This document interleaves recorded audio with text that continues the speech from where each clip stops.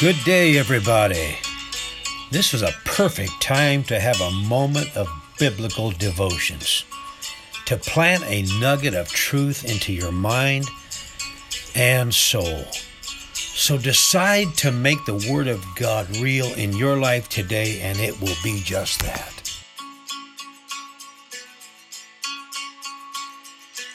Good day, PPC.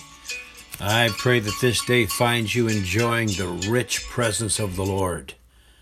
The Bible said in Psalm 16 and 11 that in His presence is the fullness of joy, and at His right hand are pleasures evermore.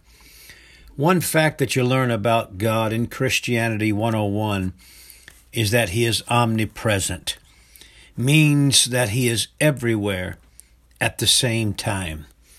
So to say that we are in His presence is a no-brainer, but it's also a fact that far too often we take for granted.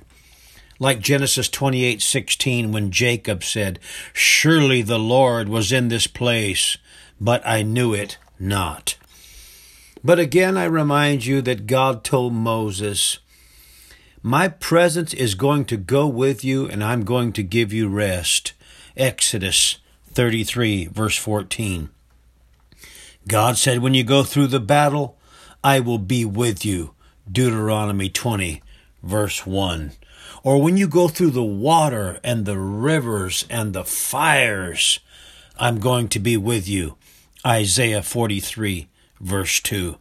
I am here to tell somebody today that no matter what you're going through, no matter what state of confusion or wondering you might be in, there is a loving, compassionate, merciful, thoughtful, forgiving, hallelujah, helpful, considerate high priest by the name of Jesus, who is our Christ, and He is with you every day.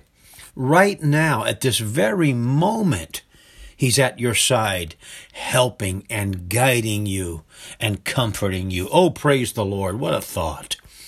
Again, I hope that this day and this very moment finds you enjoying the very presence of the Lord Jesus Christ. Think about it, PPC. You are loved and you are greatly appreciated, and I sincerely mean that today. Oh, and P.S., Matthew 18:20 said, "Where 2 or 3 are gathered together in my name, there am I in the midst of them." Hallelujah. That tells me that God has plans of being in church on Wednesday night.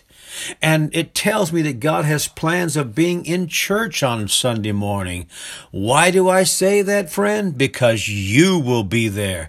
And He said, "I will be with you always, even to the end of the world." I love you much. God bless today.